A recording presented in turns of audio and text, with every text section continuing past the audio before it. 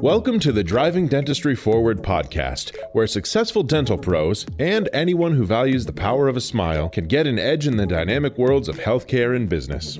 Hosts Chuck Cohen and Rick Cohen speak with top influencers in the world of dentistry and explore essential tools, trends worth your time, and solutions that help you practice smarter. Thank you so much for being on the Driving Dentistry Forward podcast. It's great to see you, and we're honored to have you on. So thank you. It's Saturday right now, and so we really appreciate your making some Saturday hours available to us. No, it's great to be here. It's a beautiful fall day, beautiful scenery, so I'm good to go. Awesome. I want to read to the listeners a little bit about you. I've got a copy of your bio here, which I found on the web. With offices in New York, Dubai, and Los Angeles, and an exclusive line of luxury oral care cosmetics available worldwide, Dr. Appa brings the very best in aesthetic dentistry to a global clientele. An industry pioneer, he transformed the world of cosmetic dentistry with an innovative approach to flawless veneers known as facial aesthetic design, or FAD, that ensures no two smiles are alike. Rather, each extraordinarily natural and expertly crafted smile is tailored to enhance a patient's unique face. His signature style and award-winning results inspired counterculture in aesthetic dentistry, a practice that draws the highest level talent from around the globe and a star-studded patient roster. In 2014, he founded Appa Beauty, a groundbreaking line of luxury oral care cosmetics that raises the bar for daily at-home care. Leading with an unparalleled passion for aesthetics and commitment to the very best in care, Dr. Appa transformed cosmetic dentistry and secured its place in the luxury market. Welcome, Dr. Appa. I know that you just came off the plane from Dubai. I did. And then I learned, and I kind of knew, I heard rumors of this, but I learned that you spent quite a bit of time there. Can you tell us what's going on in Dubai? Yes. So I haven't been there since February. My last trip was in February, and then obviously everything hit. In fact, when I was there was a lot more talk of everything going on. And there was, you could feel it a lot more in February, because when we went into the airport, looking back is embarrassing, but a lot of the there's obviously a huge Asian population there. And a lot of the Asians in the airports were wearing masks, and the people at the counters were wearing masks. And I was joking with my assistant when I was going through, like, this is ridiculous. Like, why are these people wearing masks? Lo and behold, March came around, and New York, as you know, got hit really hard. And we closed the office down March 15th or 16th, something like that.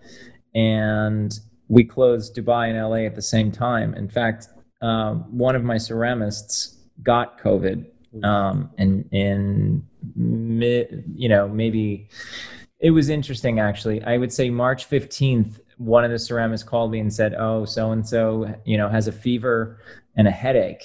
And I was like, "Oh my God." And I called him, and he's Brazilian. I said, "How are you feeling?" He's like, "Oh, I'm okay. I have a little headache. I'm fine."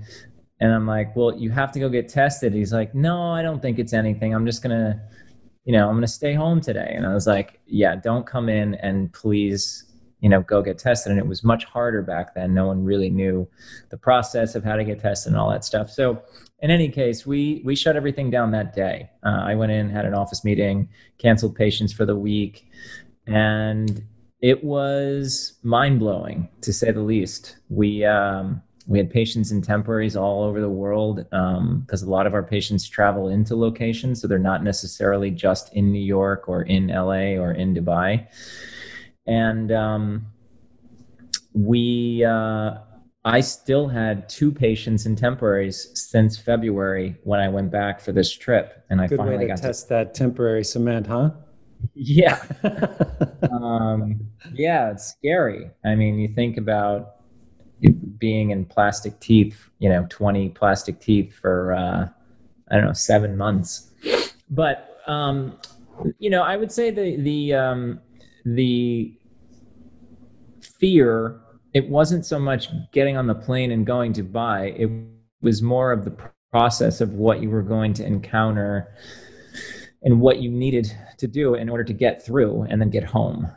So there was talk of testing when you land and quarantining, and you know, I go for, they're essentially 4 working days. So I leave Thursday night, I get there Friday night, and I work Saturday, Sunday, Monday, Tuesday, and come home Wednesday morning. So if I had to quarantine, it would have essentially eaten up the trip. And obviously New York is very busy, and I don't have the time, physical time to sit in quarantine for however long that needed to be. So that was one of the things that I was thinking about. How was it going to be on the plane? Do I really have to wear a mask for 14 hours? You know, just a lot of the unknowns. What was the airport going to be like, getting through security and all that stuff? And I have to say that Emirates, the airline, is amazing. If you don't know about it, it's one of the most magical airlines to ever fly. It's great. And they really have their act together, and they made it very seamless. JFK was great, and getting into Dubai was completely fine. We, you know, I guess what actually happens is they take your temperature and figure out if your temperature's high, then they test you. And that's really the people they're testing from the United States. So, and then once we got into Dubai, you know, I was actually kind of shocked coming from New York, and you're there, so you know how kind of quiet and careful people really are. I mean, some outdoor diners, you know, you can argue, but going from New York to LA, it's very busy in LA, and, you know, outdoor dining they might as well just be indoor because they're so close. Right. And it's so packed. And crowds are out shopping and really living life. And in Dubai, it felt very similar. So when I walked into the hotel, it was packed, and I was shocked. Really?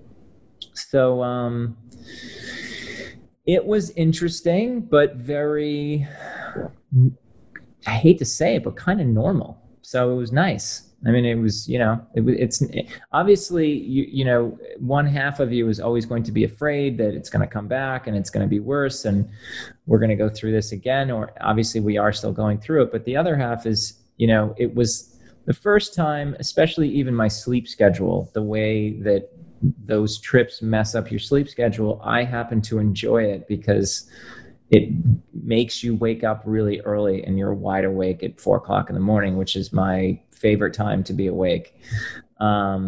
So it really has brought, in some strange way, normalcy back to my life, kind of full circle. So it was great.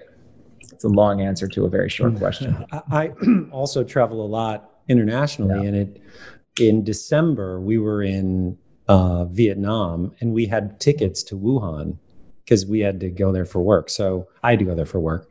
And Cynthia, my fiance, who's a physician and is on all of these email lists, she said, there's something going on in Wuhan and we shouldn't go. And, you know, she said that kind of thing before. So I immediately brushed it off, thinking she wasn't, you know, it's just another one of those hypochondriac things or whatever. She said, no, she said, I think this one seems different. Yeah. And so we decided not to go to Wuhan, which was great. I mean, obviously we now all know the history, but this was the third week of December. Wow. There were maybe a couple dozen people sick with something unique in Wuhan. Obviously I'm glad we didn't go because we might have gotten sick, but also even if we didn't get sick, getting out of Wuhan at that time would have been nearly impossible. So it's amazing how this whole thing developed so quickly. But I want to go back a little bit, back to Dubai, in that I'm not sure our listeners know that you, I think, have an office there. Is that right? Yeah. So how did that come about? Why Dubai? And what's your schedule? How do you manage that? Yeah. So, you know, I think like kind of everything that we're going to talk about, you know, I'm 43 now. And when I started doing Dubai, I was 29, which is a much different age. And it's very kind of,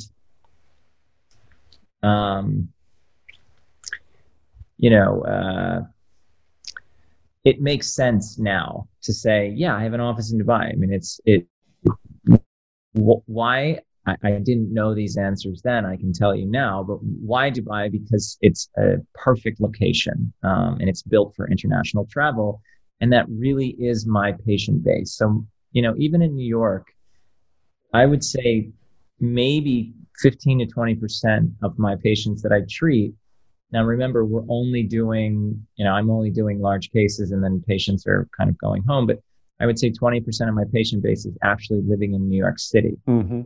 So most are traveling in. So in a place like Dubai, when you put boots on the ground in a place like that, you are central to Asia and Europe, and the GCC in the Middle East.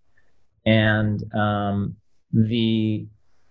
at that time, I mean, look, there's obviously great dental care everywhere.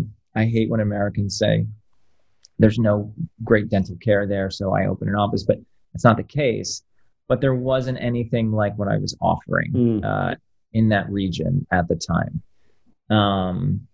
And how it came about is kind of the story of my life, which is I did a television show that I thought was ridiculous when I was 28 or 27.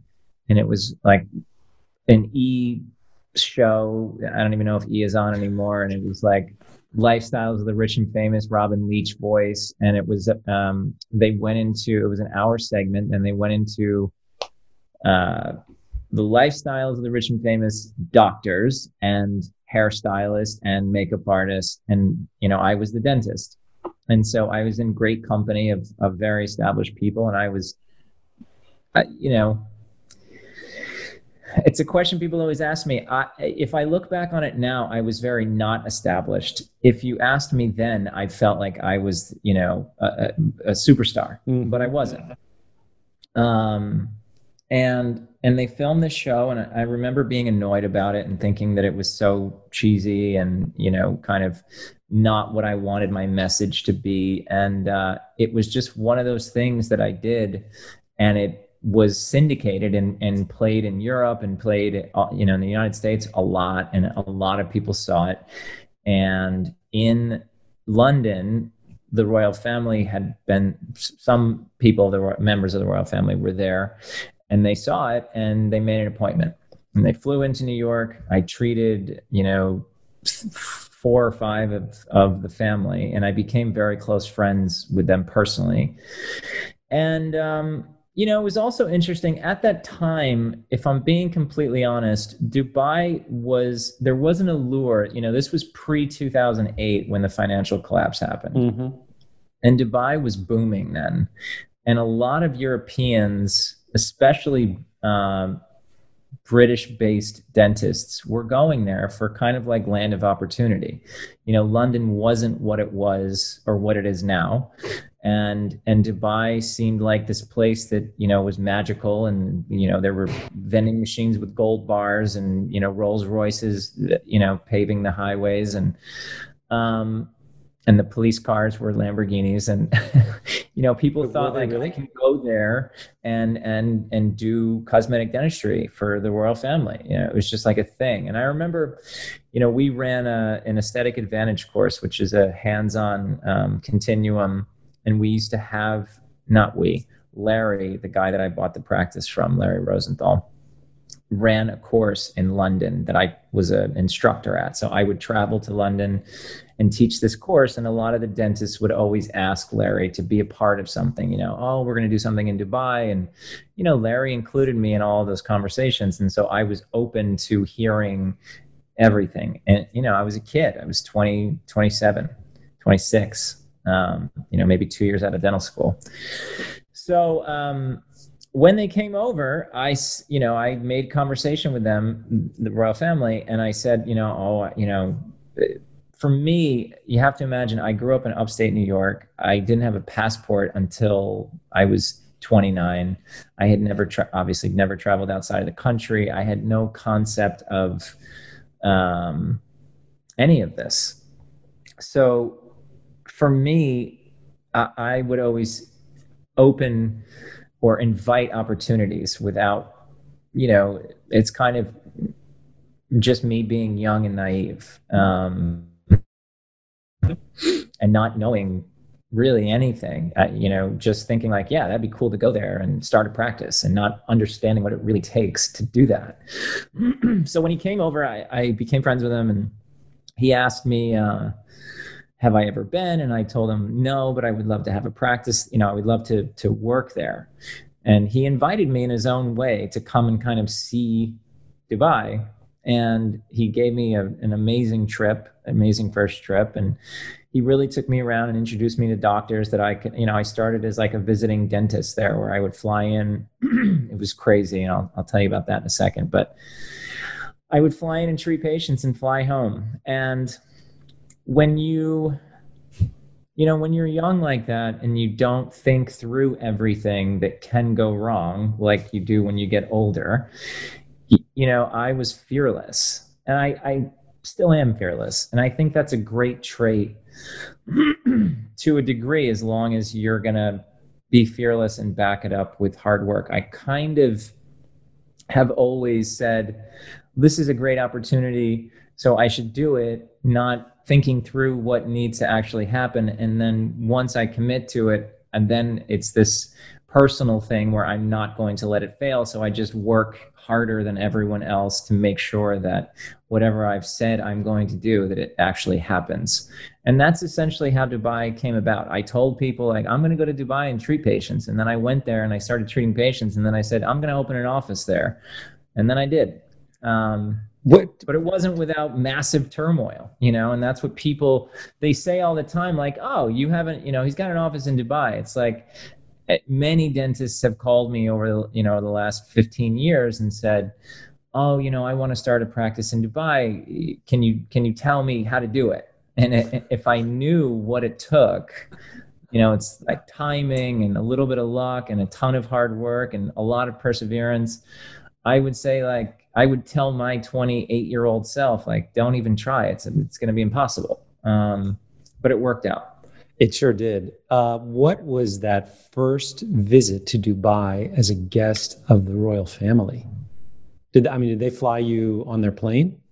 No, they flew me on Emirates. And again, still pretty darn good. Yeah. Like, going on Emirates at that time, first of all, it wasn't as known, so I remember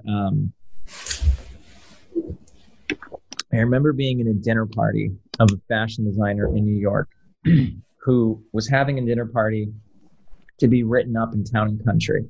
And it was a big deal. And it was like my first real invite to one of these types of dinners. And I was 28 or 29.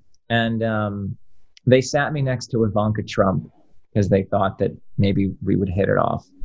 And she was talking about flying. You were single at the time. I was single at the time. Very single. And we were talking about, she was talking about Emirates and what an amazing airline. And I obviously had nothing to compare it to. So that was like my first introduction to what Emirates was. A lot of these conversations I would have with patients, I lived in a 1-bedroom on the Upper East Side. I had no money and I had no real history of living that type of lifestyle. So it's hard to have those conversations. And I was a master of listening and nodding and making it seem like that I knew something, but I knew nothing. So would you describe it as like a duck? They say the duck looks so calm on the top of the water, but under the water, his feet are. Yeah, exactly. Yeah, and it's massive. Deep down, you were uncomfortable. Oh, massively uncomfortable. People think that I'm this huge extrovert with a big personality, and I'm very introverted. I don't really love to be in crowds of people, especially when I'm out of my comfort zone, which at that time, every day I was out of my comfort zone. Think about having to mingle with this crowd of people, and then, treating the royal family and getting invited to go to Dubai. It was like, I was a nervous wreck. So on the inside, on the outside, I was cool as a cucumber. Right. That's the game, right? I can completely relate to that because I'm also very introverted, and those types of events make me very uncomfortable. But you can't appear that way. Yeah, yeah. So, so my first trip to Dubai, they booked me Emirates, and it was like this magical thing that I had only heard about through Ivanka Trump, which obviously was a big name back then. Not that it's not now. I was gonna say, taking on different still meanings. pretty big, yeah. It was opulence, and I landed, and again, it was pre the financial collapse, and he took me in his Bugatti and drove me all through Dubai and Abu Dhabi and explained to me like where the land used to stop and what this used to look like even 5 years ago, and kind of was really giving me the real history of how that city was built up.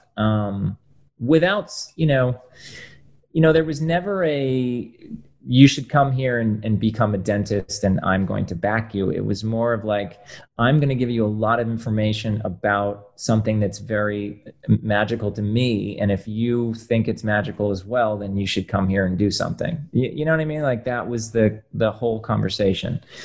And, we drove around till probably they sleep late and they're up late. So we were in the car till 2-3 o'clock in the morning, driving through Dubai and all parts of the UAE. And, it was a life experience. It was a life experience that could never be replicated. And in the end, again, it was one of those things where I had already told myself I'm doing this. So now it was just, there was no fear of, oh my God, how am I going to do this? And how am I going to, it was just like, okay, I'm going to need, basic things. I'm going to need instruments. How am I going to get instruments? I'm going to need, and that's just how it happens, a little bit at a time. It was never super overwhelming. And I'll tell you about these trips.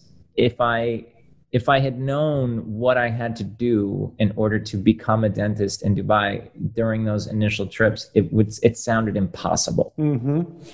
It's so interesting that you describe it as something that if you were your current age, knowing what you know now, you would never do it. And yet, my bet is you're probably happy that you did do it. Oh, 100%. Right. So it's a funny... And I could completely relate to that too. I mean, the risks that you're willing to take in your 20s, whether it's cliff diving or whatever your thing is, are very different than the set of risks that you're willing to take in your 40s. And so it is. Yeah, and that's another thing. I mean, when you talk about risks, people, these were never really risks to me, because at the end of my personal day, I was a kid from upstate New York, and I was fine if my life was going back to upstate New York, starting a dental practice, living in the town that I grew up in. I would have been fine with that. I knew that was my fallback. And so everything I did in New York when I had first gotten there, everything seems now like a massive risk that I took.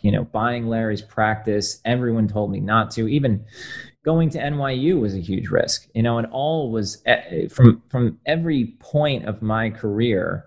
If I had listened to the people around me, they all told me that this is a bad idea. It's too much. This is a bad idea. You shouldn't do this. This is too much risk. And to me, I was like, there's no risk. What's the risk? What do I have to lose? Mm-hmm.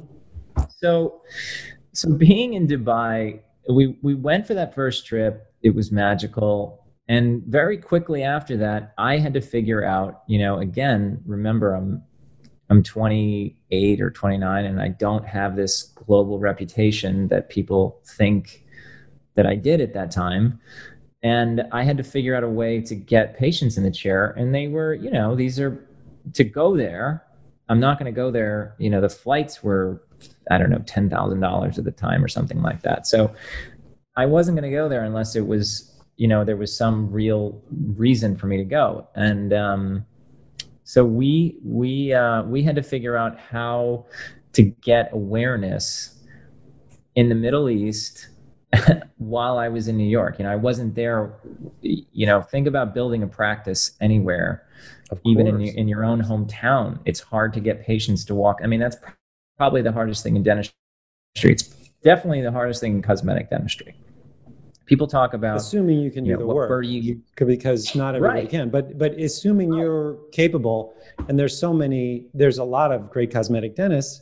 Right. You're right. Building the patient base is. There's a lot of great cosmetic dentists that unfortunately are sitting on their hands because they don't understand how to get people in the door. Mm-hmm. There's a lot of great technical dentists in the world that are sitting on their hands because they don't understand how to get patients in the door. And yeah, I mean, that has to be the given, right? That you understand how to do the procedures. But knowing that no one's gonna come in and say like, oh, you look like a guy that knows how to do this, so can I please rip my whole mouth apart and maybe look something totally different, and I have total trust in you. So, and it was crazy. We figured out a way, and we had this big article written in a big magazine that was in the GCC, and it just created this windfall of patients coming in. And I remember I was booking patients back then, this is 2008, over the phone. There was no FaceTime or anything like that. It was good old-fashioned landline. And they were giving $10,000 retainers to hold appointments to go and treat them. I mean, it was crazy. Amazing. I remember hanging up the phone and speaking to my office manager and saying, like, is this not the craziest thing you've ever seen? And that was just the beginning of, what now is just this insane career that I've been blessed to have. But it started then. You say blessed, but in so many ways you've earned it. And so, I'd like to switch. How do you go to, the thought of visiting Dubai every month, my understanding is you're there every month for a week. So just the time change alone, I also travel a lot internationally. The time change kicks my butt. And the older I get, the harder it is. So how long does, you just came on the plane yesterday, right? Or this morning? Yeah, yesterday. Yeah. What are your secrets to jet lag and to managing even just that? Yeah. And managing your family as well. Yeah. So, my sweet spot in life has always been like 4 or 5 a.m. When I was younger, it was being up until then and going to bed at 4 or 5 a.m., which was insane to people around me. And now, as I've gotten older, it's getting up at 4 or 5 a.m., which is insane to people around me. I have to say that the first thing is I don't really get true jet lag to work. I guess I do, but I enjoy it. I'm not one of those people, and I've had to work on this, but I'm not one of those people that gets frantic if they're tired. Like when I was young, I used to go out a lot when I was in my 20s. And so I was used to just kind of being tired all the time because I would be out until 3 o'clock in the morning and then up at work and, working in a very high pressure, high intensity environment. And I fed off of it. I was constantly on this emotional rush of energy that I needed to function at that level. And without it, to be honest, people think that, on the weekends that I'm out and doing stuff all the time, and I'm pretty quiet on the weekends. Like I really enjoy complete nothingness of, good movies, good podcasts, just anything to shut my brain off and relax. But in order for me to be happy, part of the happiness comes from the rush of doing these things, going to Dubai once a month and hearing, sitting in a podcast and hearing you say, like, how do you do that? Like that gives me energy, and it always has. So I used to actually go every 3 weeks, which was really intense. But to make it worse, I opened LA and then I go to LA once a month for a week as well, which is the opposite direction in time, which is intense as well. Sure. Dubai to LA is probably one of the longer flights that you can even take, right? Do they even have that? 20, yeah, it's 28 hours. It's like flying to Australia from New York. Amazing. Again, I feel like I've gone through this training from when I was younger, and I'm just kind of wired that way. When you say training, do you mean the parties?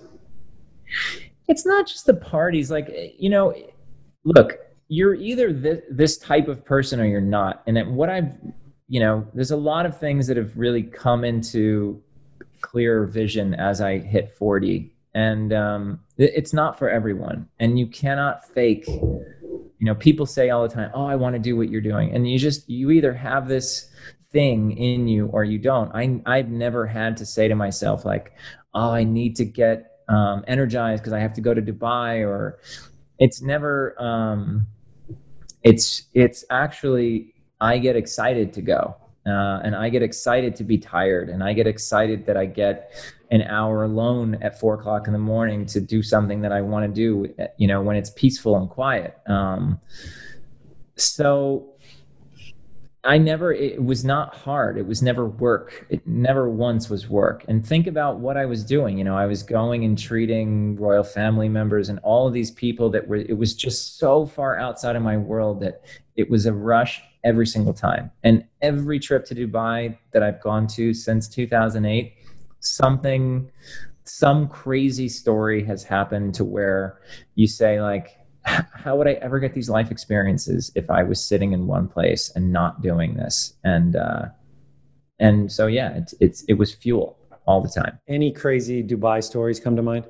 Yeah. I mean, to add to it, I used to go to Dubai and work on patients during the day, right?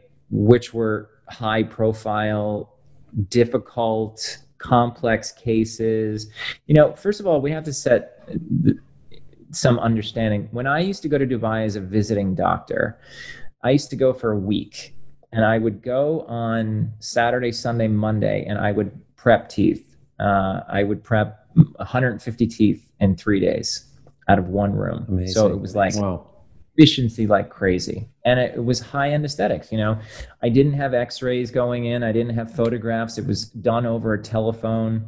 I had no idea what I was walking into, and I had to perform to get something in people's mouths. And then if I needed them to come back and get implants or root canals, I would figure it out. But I would sit down and prep, 8, 9 full mouths in 3 days. I would send a dental assistant from the office in Dubai that I was working out of back to New York with all the cases. My ceramist at the time would close his lab down, and him and 7 or 8 other ceramists would just do my cases. And then he would get on a plane with all the cases and get in on Friday morning, and we would so he had Tuesday, Wednesday, Thursday to build up 150 units at that level of I want this angle and this color and this, and then he would deliver them on Friday, and I would insert them in 3 days, and then we would leave. I mean, it was insane. So that was the intensity that I was going there with. And when I opened my own office, like anything, people say, why would you open an office in Dubai? Why wouldn't they just come to you here? Aren't you busy enough in New York that do you really need to go to Dubai? And what people don't understand is that when you are in a region and you're going out socially, you're promoting, you're meeting patients and really interacting with them on their kind of in their turf or their area, their region, it just grows. And being young and seeing Larry and seeing all of his friends that were 30 years older than me, I had a very keen sense that I wanted to do this every day. I would think that for dentists that are capable of doing it, there's probably no better feeling than to be able to delight patients in a way that they probably didn't even, you pass the mirror to them so they're seeing their teeth for the first time. And in many cases, I bet you see tears. So that type of feeling that you get from that must be indescribable. Yeah, but there's an intangible that people don't understand in this industry, and I relate a lot of these conversations to sports because it's really not unlike a sport where there is a competition within yourself every time that, if you really are that type of person that needs to be the best, and whatever that means, you need to feel that, if there's one person getting cosmetic dentistry in the world, it has to be in your hands because you're the best. So why would they go anywhere else? And that has always been an underlying feeling that's been in me. And it's just pure competition, not directly with another person, but competition with myself, that I need to treat everyone. So when I used to go to Dubai, and then when I still go, you're asking about stories.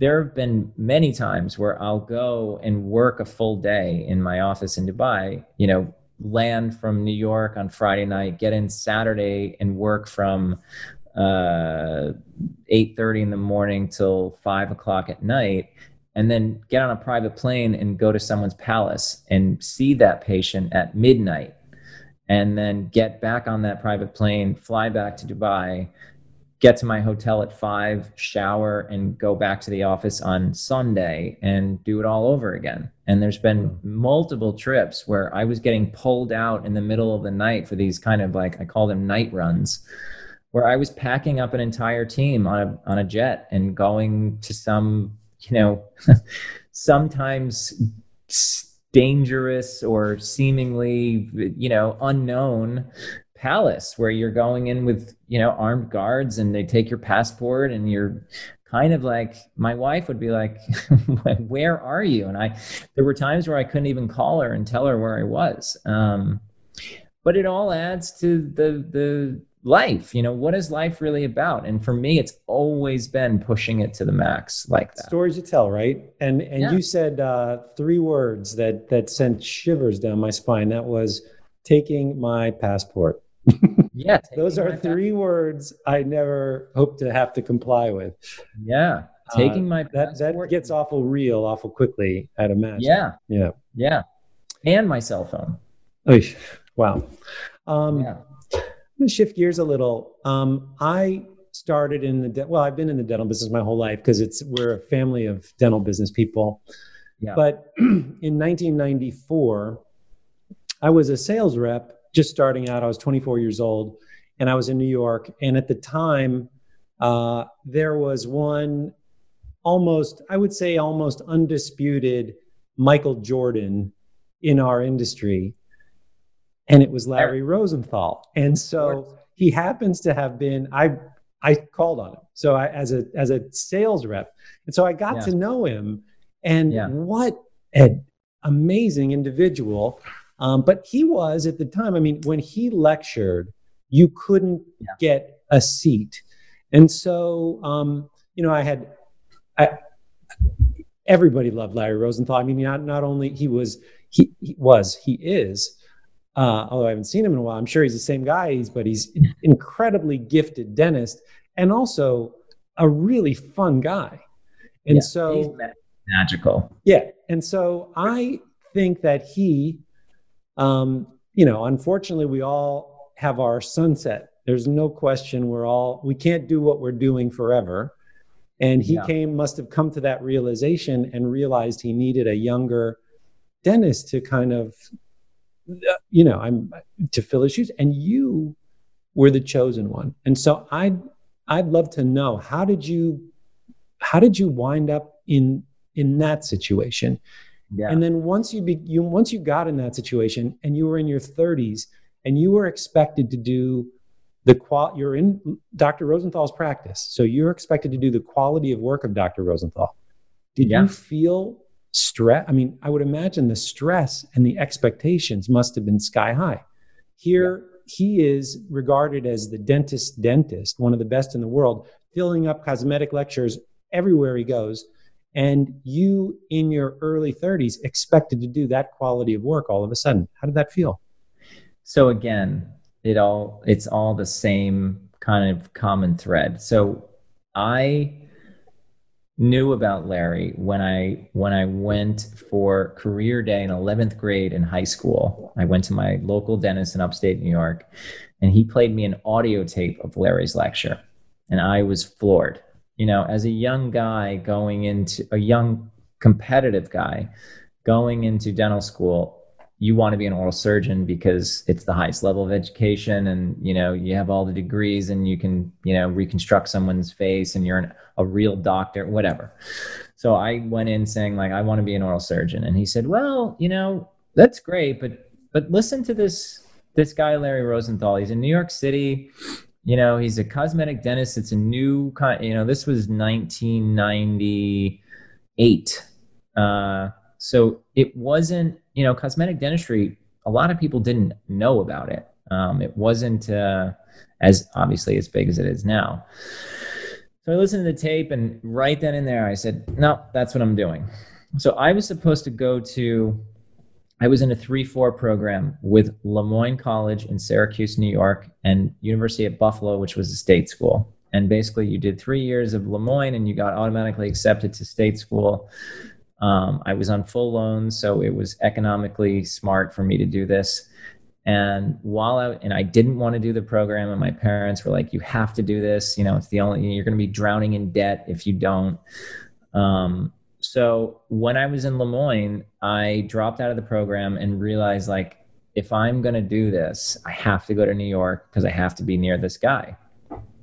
And I went to that same dentist and I told him my plan. And I remember he pulled out pencil and paper and he said, listen, and he started doing the math, as an associate, your first year out, you're going to make this. These are what your student loans are going to be. And, the way that the math worked out is I didn't have money for food. So every person that was a kind of mentor or a parent around me told me that I should go to University of Buffalo, and I went to NYU. So I went to NYU, and second year of dental school, Larry came in and gave a lecture to the second year dental students. It was 2001. It was right after 9/11. And I remember the watch he was wearing. I remember his hair. Like, he was like Michael Jordan. He was like seeing Michael Jordan. If you're in, this is what people outside of dentistry don't understand, is every profession has their Michael Jordan. It's just we're not playing in an arena in front of, but he was Michael Jordan. In dentistry, if you saw him, I remember walking into meetings with him at the AACD and things like that, and people treated him like Michael Jordan.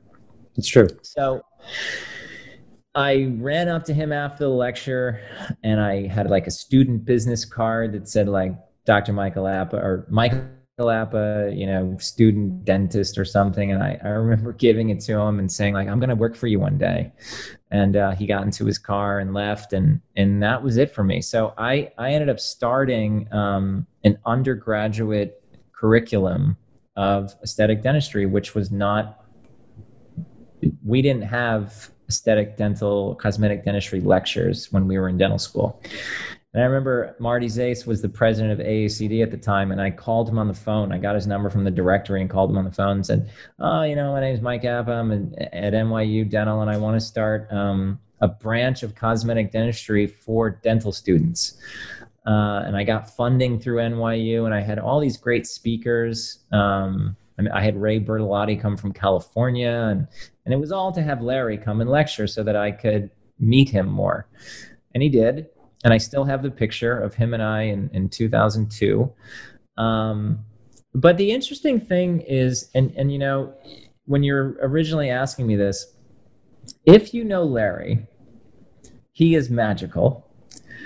But Larry has, in his own mind, it's his world.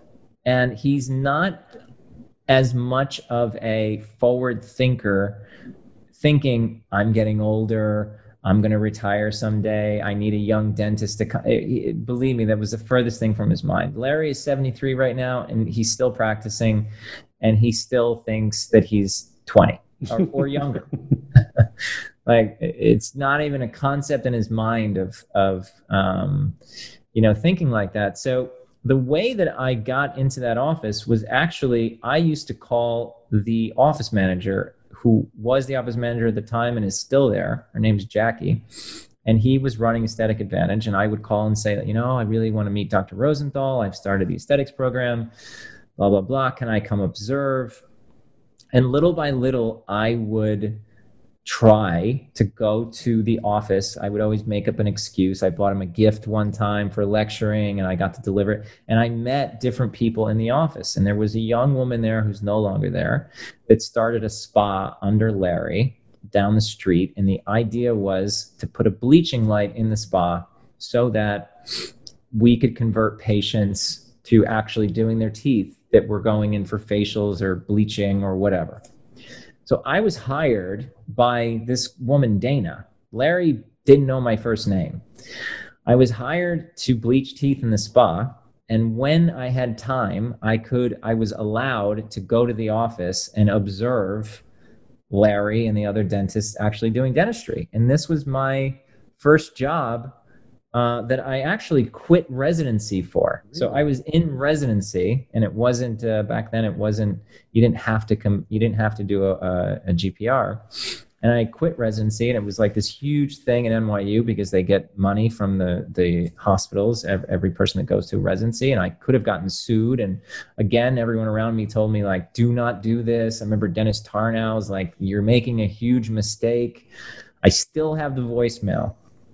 And I did it. And I was like, making a mistake? Like, no, I'm going to be Larry Rosenthal's partner, and then I'm going to buy his. I mean, if you ask my friends from dental school, they all knew what this was going to happen. Everybody told me I was insane, but it was without a doubt like that was going to happen.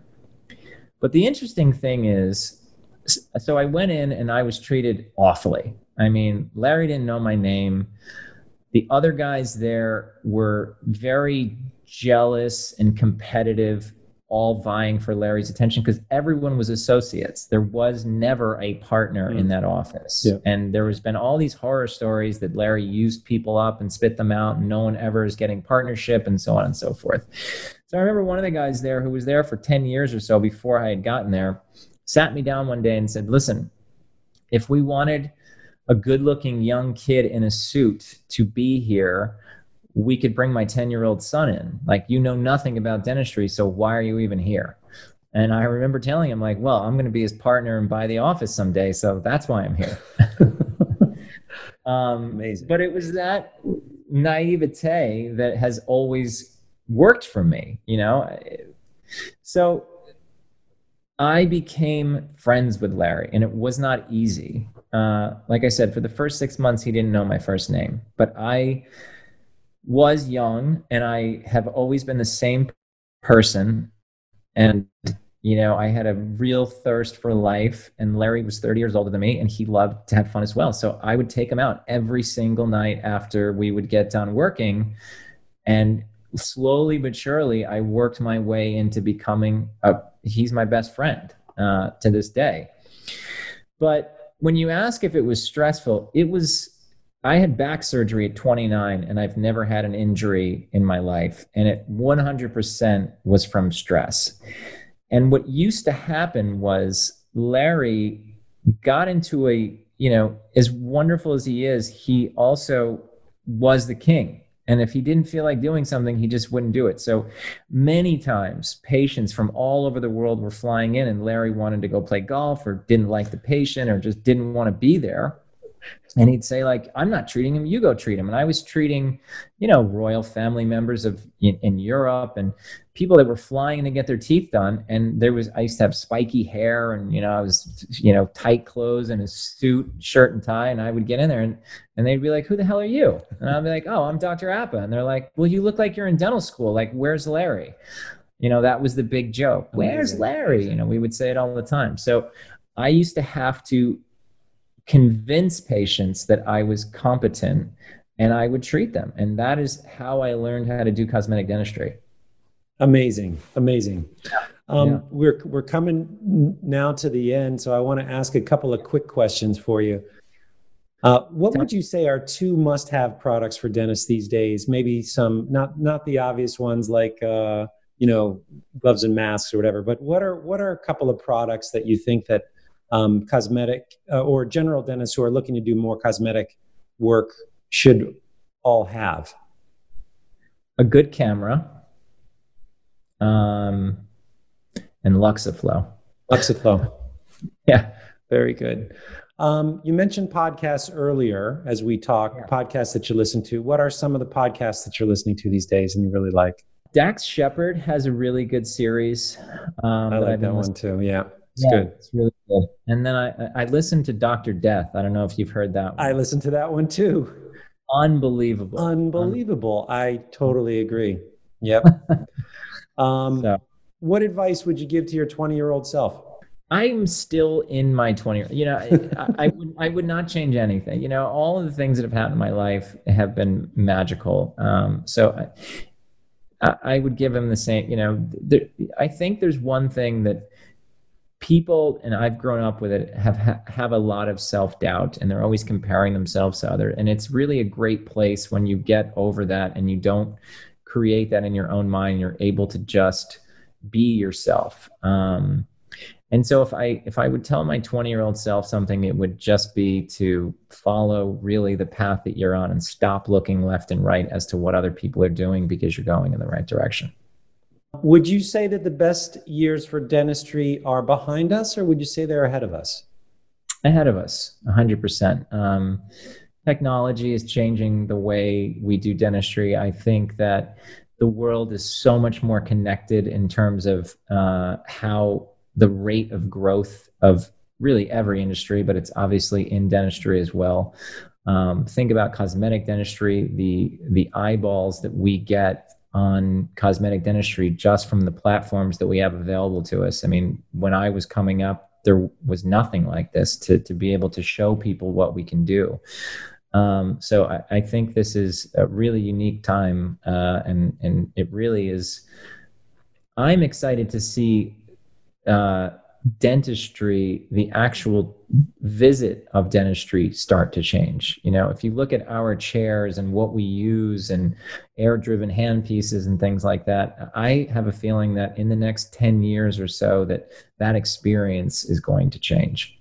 Totally agree. And we're seeing a change on a month-to-month, year-to-year basis. So I completely agree with you. It's changing every minute. Well, yeah. Dr. Michael Appa, thank you so much for being on our podcast and being one of dentistry's 32 most influential.